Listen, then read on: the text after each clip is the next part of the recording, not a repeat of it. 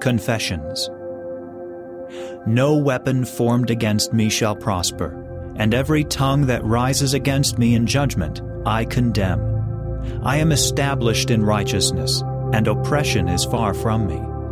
The weapons of my warfare are not carnal, but mighty through God, to the pulling down of strongholds. I take the shield of faith, and I quench every fiery dart of the enemy. I take the sword of the Spirit, which is the Word of God, and use it against the enemy. I am redeemed from the curse of the law. I am redeemed from poverty. I am redeemed from sickness. I am redeemed from spiritual death. I overcome all, because greater is He that is in me than he that is in the world. I stand in the evil day, having my loins girded about with truth, and I have the breastplate of righteousness. My feet are shod with the gospel of peace. I take the shield of faith. I am covered with the helmet of salvation, and I use the sword of the Spirit, which is the Word of God. I am delivered from the power of darkness and translated into the kingdom of God's dear Son. I tread upon serpents and scorpions and over all the power of the enemy, and nothing shall hurt me. I do not have the spirit of fear, but power, love, and a sound mind. I am blessed with all spiritual blessings in heavenly places in Christ Jesus. I am healed by the stripes of Jesus. My hand is upon the neck of my enemies. You anoint my head with oil, my cup runs over.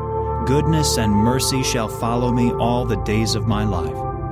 I am anointed to preach, to teach, to heal, and to cast out devils.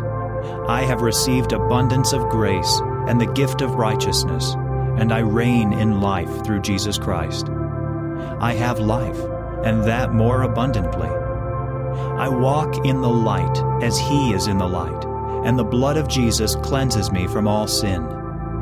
I am the righteousness of God in Christ. I am the head and not the tail. I shall decree a thing, and it shall be established in my life. I have favor with God and with man.